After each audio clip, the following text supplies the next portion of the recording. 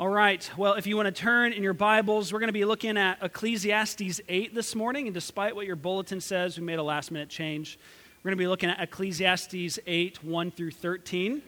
We were going to look at the whole chapter, but we're going to look at verses 1 through 13 this morning instead. Ecclesiastes 8, verses 1 through 13, as we see the preacher give us wisdom regarding God and government, and how we ought to relate to governing authorities. We're going to be looking at Ecclesiastes 8. Again, if you're a guest with us this morning, just to let you know a little bit about our practice. So we generally will take a book of the Bible and then just kind of slowly walk through that particular book of the Bible together during the sermon on Sunday mornings. We'll just kind of see what God has for us in these books, in His Word. And we don't necessarily pick and choose what we're going to preach on. As we come to a passage, this is what's next, and this is what we're going to look at together. And there's a great benefit to being able to do so because we get to hear from God Himself about Himself and about us and about what He calls us to as His people. And so there's a great benefit to doing this. And this morning, after Super Tuesday in 2020, an election year, we are looking at Ecclesiastes 8, where God gives us wisdom regarding how we ought to relate to governing authorities. And so if you're in Ecclesiastes 8, if you got there, you can stand with me, and we're going to read from verses 1 through 13. Let's listen reverently and with joy, for this is the word of our God, and this is what He says. Who is like the wise, and who knows the interpretation of a thing? A man's wisdom makes his face shine, and the hardness of his face is changed. I say, keep the king's command because of God's oath to him. Be not hasty to go from his presence. Do not take your stand in an evil cause, for he does whatever he pleases. For the word of the king is supreme, and who may say to him, what are you doing? Whoever keeps a command will know no evil thing, and the wise heart will know the proper time and the just way. For there's a time and a way for everything, although man's trouble lies heavy on him. For he does not know what is to be. For who can tell him how it will be? No man has power to retain the spirit or power over the day of death. There's no discharge from war, nor will wickedness deliver those who are given to it. All this I observed while applying my heart to all that is done under the sun, when man had power over man to his hurt. Then I saw the wicked buried. They used to go in and out of the holy place and were praised in the city where they had done such things. This also is vanity. Because the sentence against an evil deed is not executed speedily, the heart of the children of man is fully set to do evil. Though a sinner does evil 100 times and prolongs his life, yet I know that it will be well with those who fear God because they fear before Him. But it will not be well with the wicked, neither will he prolong his days like a shadow, because he does not fear before God. This is the word of the Lord. Let's pray together. Father, would you open our eyes and our ears to see and to hear Christ this morning? And would you soften our hearts to receive His word, to receive His gifts, to receive His benefits? And we pray that your benefits through your word would go forth this morning, that you would grant us gifts of trust and repentance and sanctification and holiness. Would you grant us the gift of wisdom? Would you help us to live wisely in this world and to live ultimately in the fear of you and in light of the coming final judgment? Lord, let the words of my mouth and the meditation of all of our hearts be acceptable in your sight, our rock and our Redeemer. Through Christ our Lord we pray. Amen. You can have a seat. Well, Edmund Clowney once wrote that wisdom is knowledge with the knower left in. Wisdom is knowledge with the knower left in. A basic idea being that wisdom involves knowledge. It involves having a kind of intellectual grasp about the things of life and the way that they work. It involves having a firm grasp of ideas and principles and truth. But it involves more than that. It involves knowledge with the knower left in.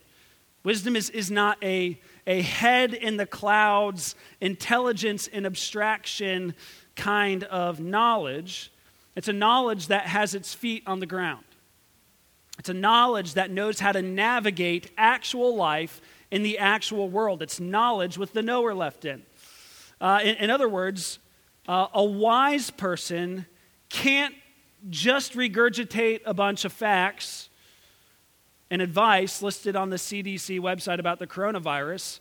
A wise person washes their hands, right? You all need to wash your hands.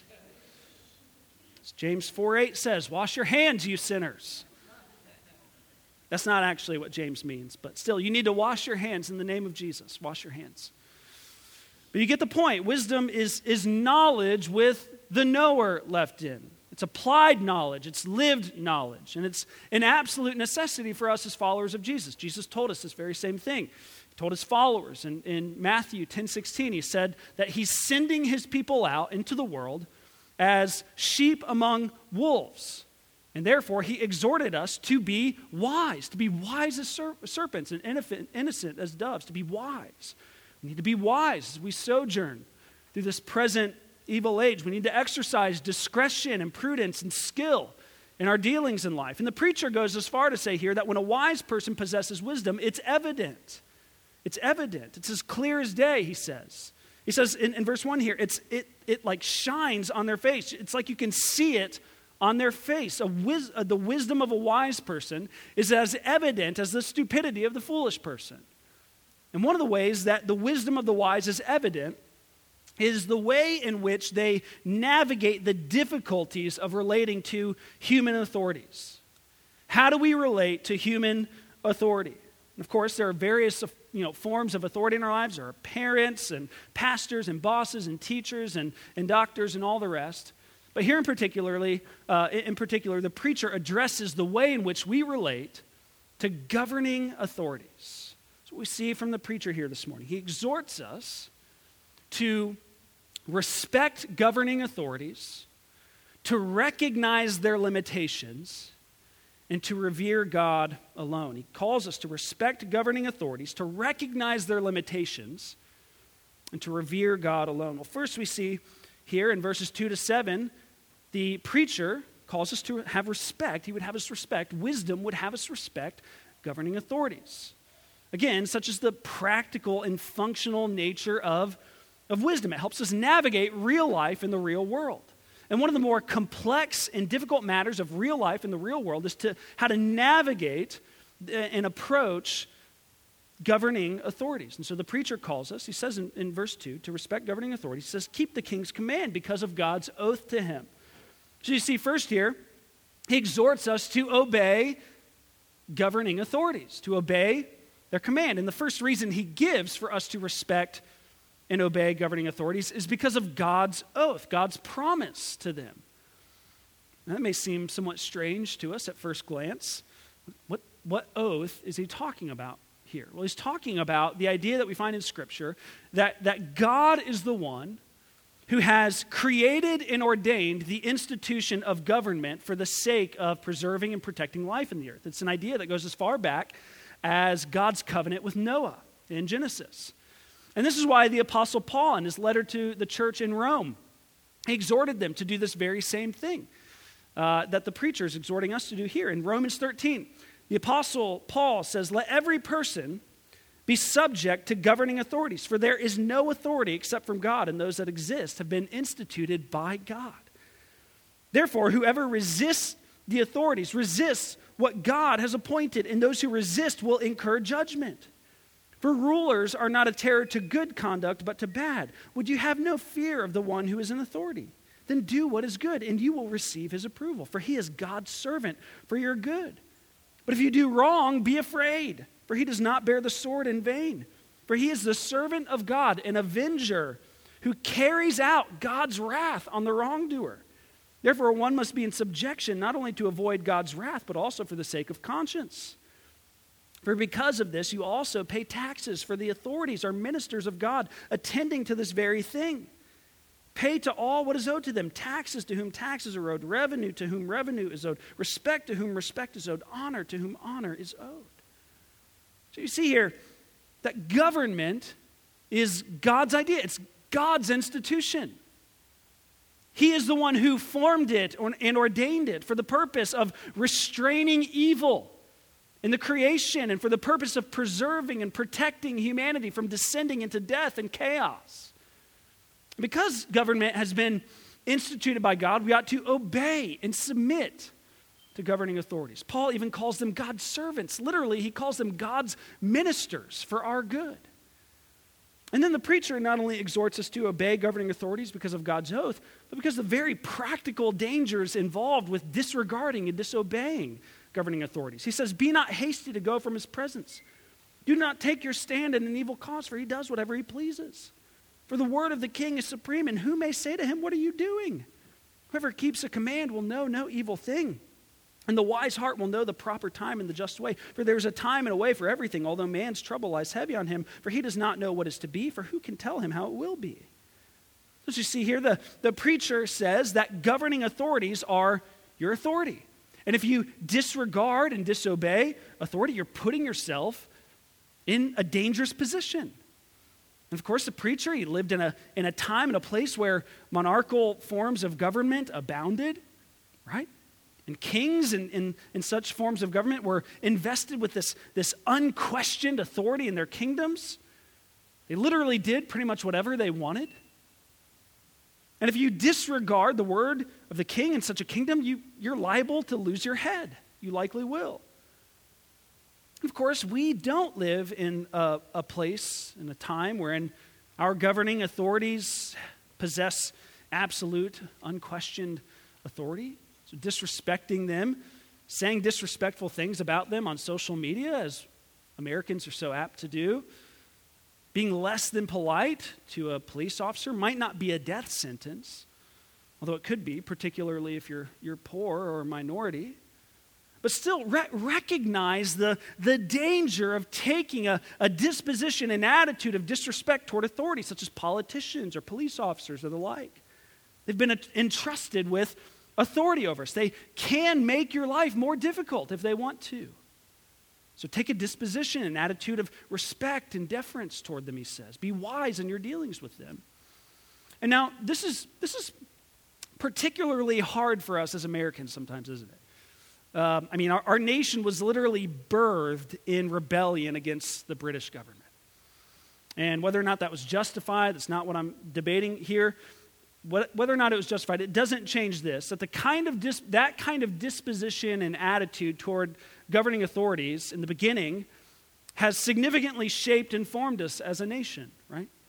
It's been significant in shaping our kind of continued disposition and attitude toward that of government. And because of that, I pretty much have to address this question. I know that the majority of us in this room right now, we're like, we have this burning question in our guts. When can we disobey them? When can we disrespect them? We just want to know, when can we disobey governing authorities? When is it biblically permissible for us to disregard and disobey governing authorities? And I don't want to pretend that that's an unimportant question. It's a very important question. From the beginning of the church, Christianity has been fairly consistently speaking truth to power and has at times been required to exercise a measure of civil disobedience against governing authorities. Our situation in Western culture as a whole has not been the norm throughout history or throughout the globe even today. Christians early on in Christian history, in the Roman Empire, in the first century, for example, were continually commanded by Roman soldiers to bow down and worship Caesar as a god. They were told to offer a pinch of incense to him and confess that Caesar is Lord once every year. They were required to do so by the Roman Empire. And our brothers and sisters in that century, faithful to Christ and his kingdom, they refused to worship Caesar. They refused to make that confession. They refused to make the pinch of incense. And therefore, they necessarily exercised civil disobedience, sometimes leading to their own imprisonment and sometimes even to their own deaths. These are indeed times wherein it is appropriate and called for to be civilly disobedient. But how do we know when civil disobedience is appropriate and called for? We ought to disobey governing authorities whenever they command us to do something that God forbids, or when they seek to prohibit us from doing something that God commands. Okay, so we ought to disobey governing authorities whenever they command us to do something that God forbids or seek to prohibit us from doing something God commands. The book of Daniel is a really good example of this. Okay, so consider the way that Daniel and Shadrach and Meshach and Abednego, they interact with the kings and the governing authorities throughout the book of Daniel. Throughout the book, they show a great deal of respect and deference to the king, to the kings, and to the governing authorities. Even though they're pagans, even though the king, he's a pagan, he's a wicked, evil king, still, they serve at his pleasure. They help him interpret dreams. They give him wise counsel. They serve at his pleasure. They honor and respect his authority as king. And yet, in Daniel 3, what does King Nebuchadnezzar do? He builds this huge golden statue. And it's a statue of himself. And he commands everyone in the kingdom to bow down and worship this statue. And you know the story. Shadrach, Meshach, and Abednego, they refused to do so. Why did they refuse to do so? Well, because God commanded his people in the second of the 10 commandments to not bow down and worship idols. They were commanded by the king to do something that God forbids. And so they said, sorry, Nebuchadnezzar, we're going to obey God rather than you. And likewise, later in the book of Daniel, in Daniel 6, Daniel's now serving at the pleasure of King Darius. And some other officials get jealous of Daniel. They conspire against him. They have King Darius make a decree that anyone who prays to a god or a man other than Darius for 30 days will be thrown into a lion's den. And again, you know the story. This was a measure taken to lay claim to Darius' absolute authority, claiming to be divine and above all. So what does Daniel do? He goes home and he prays to the one true God. And he doesn't just do it once, he does it 3 times every day. The king sought to prohibit what God commanded Daniel to do, namely to pray to him and him alone as God, as the one true God. And so Daniel exercised civil disobedience. And we ought to do the same should the need ever arise. We ought to disobey governing authorities, or any authority, be it parents or pastors or anyone. We ought to disobey any human authority that tells us to disobey God's word, who tells us to do what God forbids or to prohibit us from what God commands. Need to do so may never come up for us in relating to governing authorities, but still it could. We ought to always be resolved to obey God rather than man. God is our highest authority. God is higher than any other authority. God is higher than the authority of government or parents or church officers or whomever. They call us to disobey God. We obey God rather than men. Now, please recognize, though, that ordinarily, in the ordinary scheme of things, we're called to obey governing authorities. It's a deviation and a departure from what we're ordinarily called to do. We're ordinarily called to respect and obey governing authorities, whether they be Democrats or Republicans, whether they be someone we agree with or not. Wisdom calls us to respect them and obey. However, wisdom would not only have us respect governing authorities, wisdom would also have us recognize their limitations. Okay, kind of along the same lines that we've been thinking here and exploring about. Governing authorities, while they are good, they are not God. While they have been ordained and instituted by God, they have their limitations regarding what they're able to do and accomplish in this world. So we have to recognize these limitations. And the preacher exhorts us to do just that as he writes here in verse 8. He says, no man has power to retain the spirit or power over the day of death. First, he calls us to recognize the limitations of governing authorities by reminding us that they don't actually have any power over death. No matter how much power and authority a politician, a king, a queen may possess, they're still just a human being. From dust they came, and to dust they will return. It's something every king and queen, every pharaoh and despot, every president and congressman and woman and senator, every governor, every mayor, every police officer, whoever it may be, every governing authority is going to one day kick the bucket and breathe their last. They have no power over the day of death. And that reminds me of this poem, actually, that Roy Lowry shared with me when we first began the series in Ecclesiastes. The poem is called Ozymandias, and it's about this 13th century BC pharaoh in Egypt. Now, the poem wasn't written in 13th century BC. It was written in the early 1800s AD. And what kind of inspired the poem was that these archaeologists had discovered the remains of the statue of Ozymandias. The statue, at one point in time, must have been absolutely extraordinary, huge and glorious looking, just beautiful. But by the time they discovered it, obviously, it had been basically reduced to dust, much the same as Ozymandias. All that was left was a pair of legs and some words at the base of the statue. And upon discovering this, Percy Bysshe Shelley, I think that's Bysshe, Shelley wrote this poem. Says, I met a traveler from an antique land who said 2 vast and trunkless legs of stone stand in the desert, near them on the sand.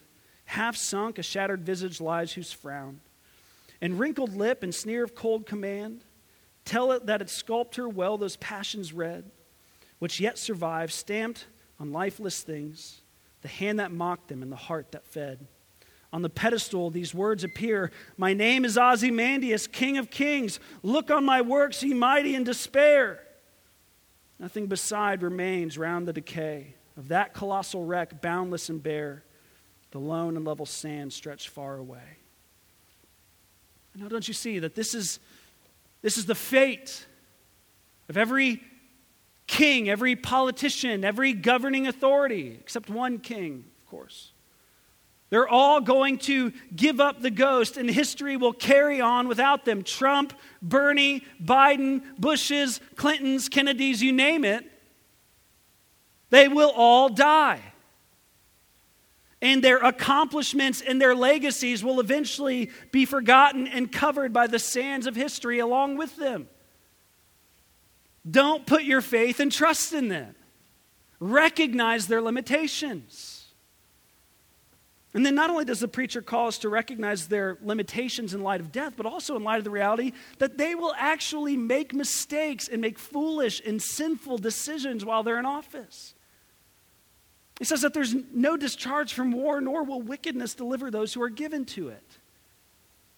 In other words, kings and politicians and governing authorities will sometimes be forced to lead their people into war and their armies into battle simply because of matters that are outside of their control. There's no discharge from war. And not only that, but wickedness will not deliver those who are given to it, meaning that governing authorities will sometimes even lead their nations into the horrors of war because of their wickedness. Simply because they're given to war and violence and idolatry. And not only that, the preacher says, consider the kind of faulty judgments that governing authorities often exercise in their judicial positions. He says, starting in verse 10, then I saw the wicked buried. They used to go in and out of the holy place and were praised in the city where they had done such things. This is also vanity. Because the sentence against an evil deed is not executed speedily, the heart of the children of man is fully set to do evil. You see, he's saying that sometimes governing authorities, those who have been instituted and ordained by God to carry out justice, to preserve and protect human life, often they fail to do the exact thing that they've been ordained to do. We've all heard stories in the United States where an innocent person in a court of law is condemned as guilty, they're sentenced to prison, and then later discovered to have been innocent all along. And perhaps at times, this is simply done out of genuine ignorance. Human judges and juries, they're not omniscient. Sometimes they simply do the best they can with what's given them, and they make mistakes. Other times, the innocent are condemned, and the wicked go unpunished, not because of ignorance, but because of corruption. Because of racism, because of classism, because of wickedness on the part of those in the place of judge. Human authorities, human judges, human politicians and kings and courts, they're not perfect. They are extremely limited in what they can accomplish and provide. And so the preacher says, recognize their limitations. And again, this might be a particular point of application we want to just pause on for a moment. We need to hear now in the West in 2020, we have another presidential election coming up. Things are bound to get heated again. And part of what has led to issues of government and politics becoming so heated and so contentious in recent years is just the simple fact that for many of us, politics has become a sort of new religion. Interestingly, Leslie Newbigin, a British missionary and theologian, died in the 1970s. He actually discerned that this might happen in the West. As he saw the tides of secularism coming in and this common disregard for religion and the transcendent and the supernatural and the arrival of the Enlightenment, he actually thought that this would lead to a kind of vacuum in our lives, and we would lose a sense of greater purpose, a sense of transcendence and belonging to something bigger than ourselves. And he thought that what would kind of take that place is politics. And this politics would become a new kind of religion for us as Western people. And I think we're seeing this, aren't we? On both conservative and progressive sides of the spectrum, many are putting all their eggs in this basket. If we can just get the right person in the White House, they'll finally lead us to be this utopian society. They'll bring the fullness of human flourishing. They'll lead us into the eschaton. You see it on both sides. And when we think that what's at stake here in these elections is perfect justice and human flourishing, when it becomes our religion, no wonder we get so contentious and volatile with those that disagree with us. No wonder, because we think our salvation and our freedom is at stake here. We're not recognizing the limitations of these authorities. They cannot give us what only the full arrival of the kingdom of God will finally and ultimately give us. They cannot give us a new heaven and a new earth. They cannot give us full and final justice and human flourishing, because they themselves will die. They themselves are fallen. They themselves are limited, fallen, sinful, broken human beings. Now, please don't think that just because you're a Christian that you're immune to this. You're not. I'm convinced that this is one of the easiest and most dangerous ways that we Western Christians can practice syncretism in our lives. You may read, as you read material about Christians throughout the world, you may read that some Haitian Christians sometimes drift into mixing voodoo and Christianity. You may read that sometimes Christians in Africa may sometimes drift into mixing animism and Christianity. But we Western Christians are often so blind to the fact that we so often mix our Christianity with the religion of politics. We so often put our hope in the empty promises of politicians and presidential campaigns, only to meet with a kind of anxiety and disappointment and to compromise our witness in the process. See, in this cultural moment, one wherein there is increased anxiety and hostility and polarization in the public sphere due to this political climate, we of all people ought to be a non-anxious, peaceful presence. Because we know that whatever happens, our sovereign God is governing and guiding the times and seasons of our lives, and is therefore working all things out for the glory of his name and for the good of his people. Now, please don't misunderstand. I'm not saying that we shouldn't care about what goes on in the public sphere. I'm not saying that who Americans vote into the White House isn't important, into the Senate, into the Congress, into the State House, all the rest of it. I'm not saying that that's unimportant. It is important. As Christians, we ought to be interested in the common good of our nation, the nation in which we live. We ought to care about policies and the character of those in office. We ought to care about it in proportion to its importance.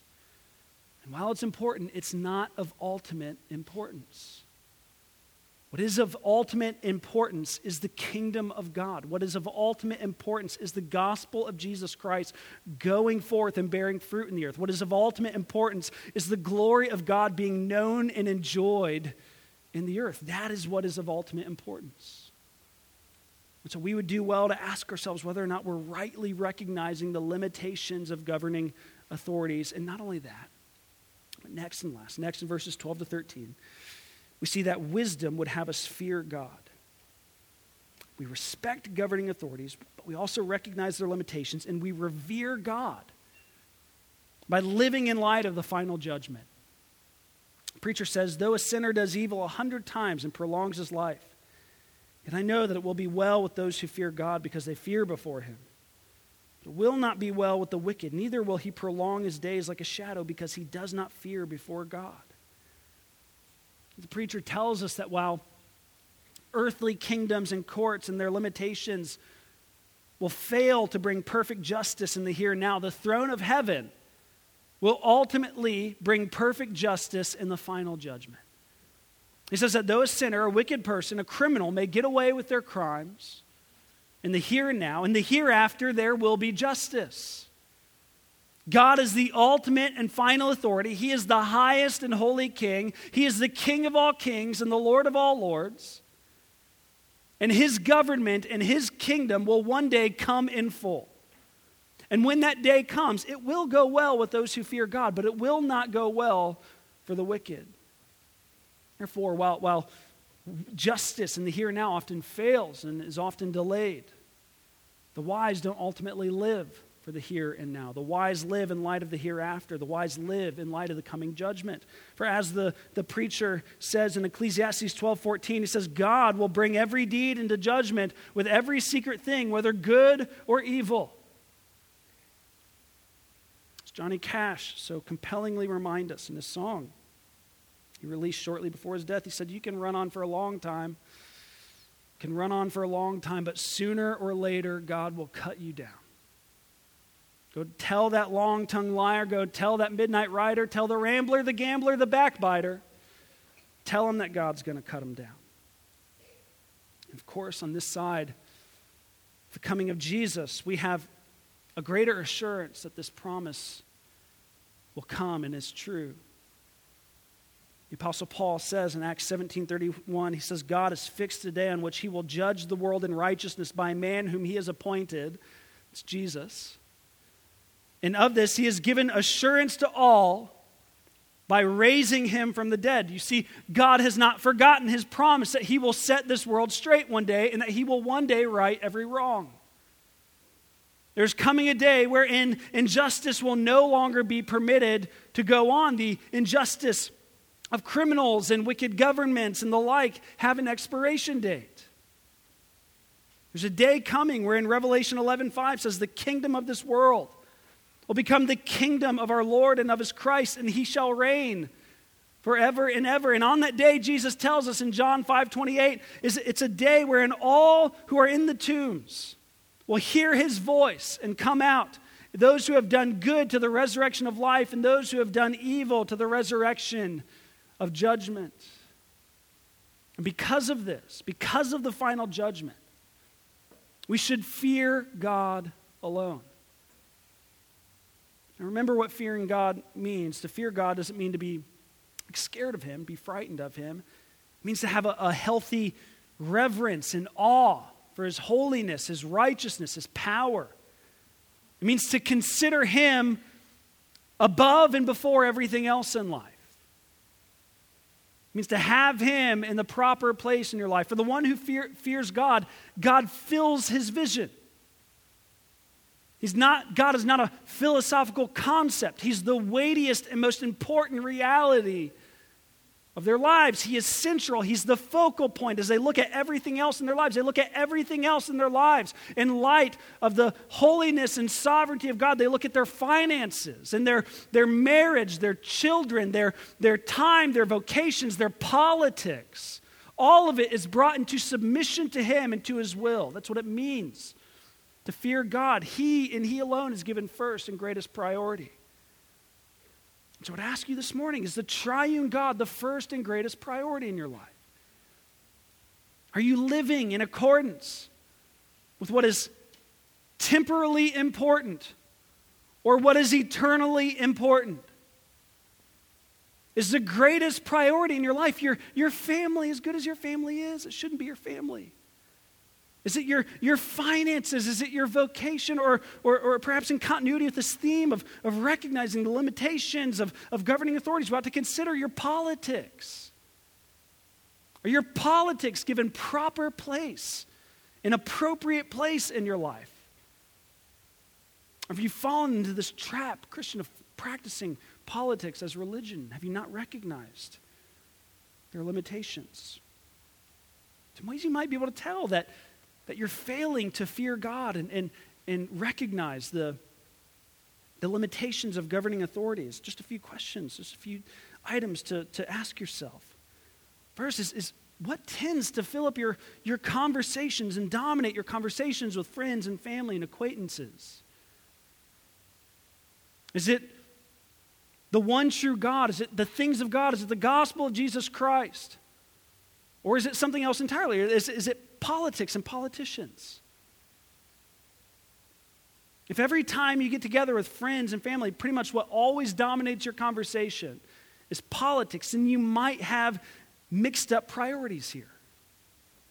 If you typically talk with your non-believing friends about politics rather than Christ and his gospel, you might have mixed up priorities here. If the bulk of your posts and discussions on social media actually have to do with politics and government and politicians, you might have mixed up priorities here. Out of the abundance of the heart, the mouth speaks, and if what is continually coming out of your mouth is politics, politics, politics, instead of the truth of the gospel of Jesus Christ and the things of God, then your religion might be your politics, not Christ and his kingdom.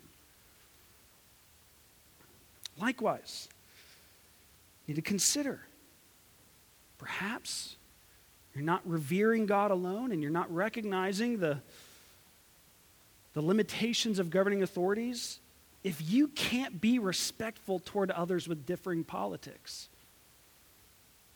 If you tend to find people on the other side of the political spectrum to be consistently distasteful and despicable and dumb and not worthy of your respect, if you can't have a respectful and civil conversation with them, if you can't listen to them and be kind and gentle and generous toward them, then maybe you are more shaped by this current political climate than by the kingdom of God, and you're not rightly recognizing the limitations of governing authorities and revering God alone.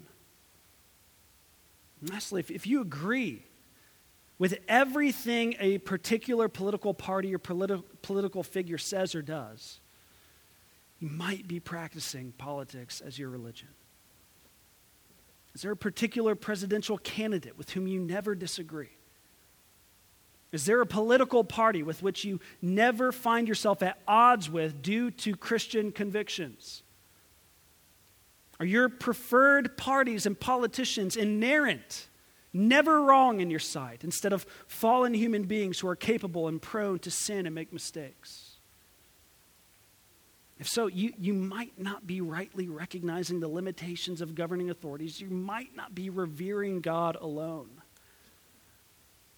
It's safe to say that perhaps he does not have first and highest priority in your life. And on that last day, in the final judgment, when these governments are subsumed by the kingdom and government of our God and his Christ, to have anything else but God and Christ at the center of your life will prove to be very foolish indeed.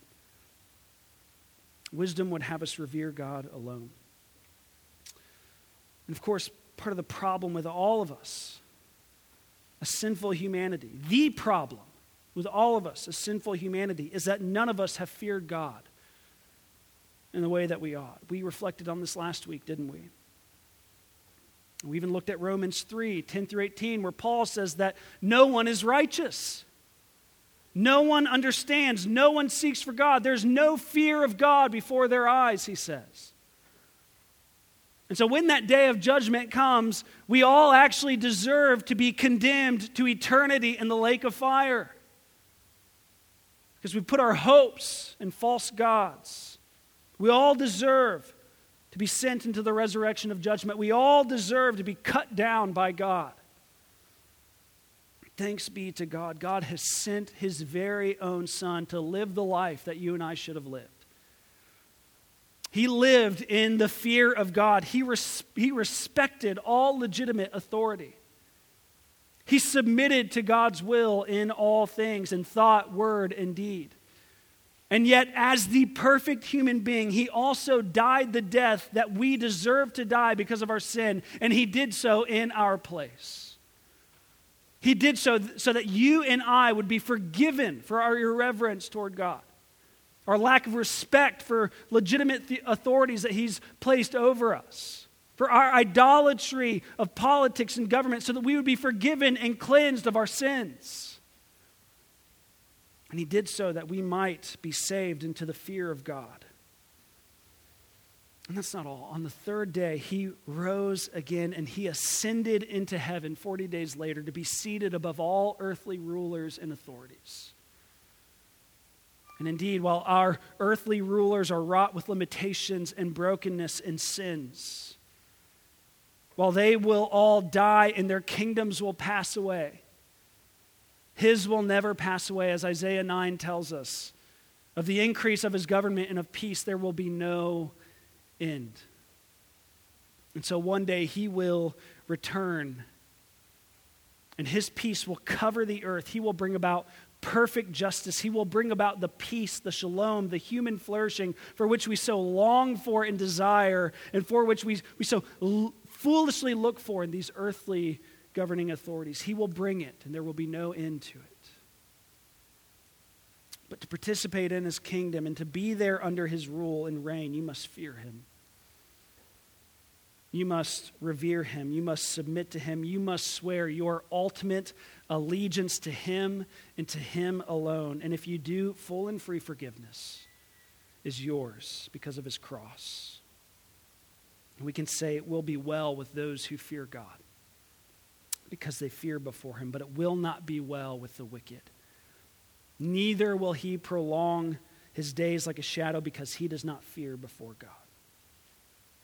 And so we respect governing authorities. We recognize their limitations, but we revere God alone. Let's pray. Heavenly Father, seal this word upon our hearts. As we come to the table, remind us of what Christ has done for us in dying in our place and rising on the third day. And because he's alive, may this meal also be to us communion with him and with his presence by the Holy Spirit. And remind us as we come to this meal as well that he's going to return one day, and we're going to enjoy this meal with him in his physical presence. And we will worship him as the one true King, the King of all kings and the Lord of all lords. We pray these things in his name. Amen.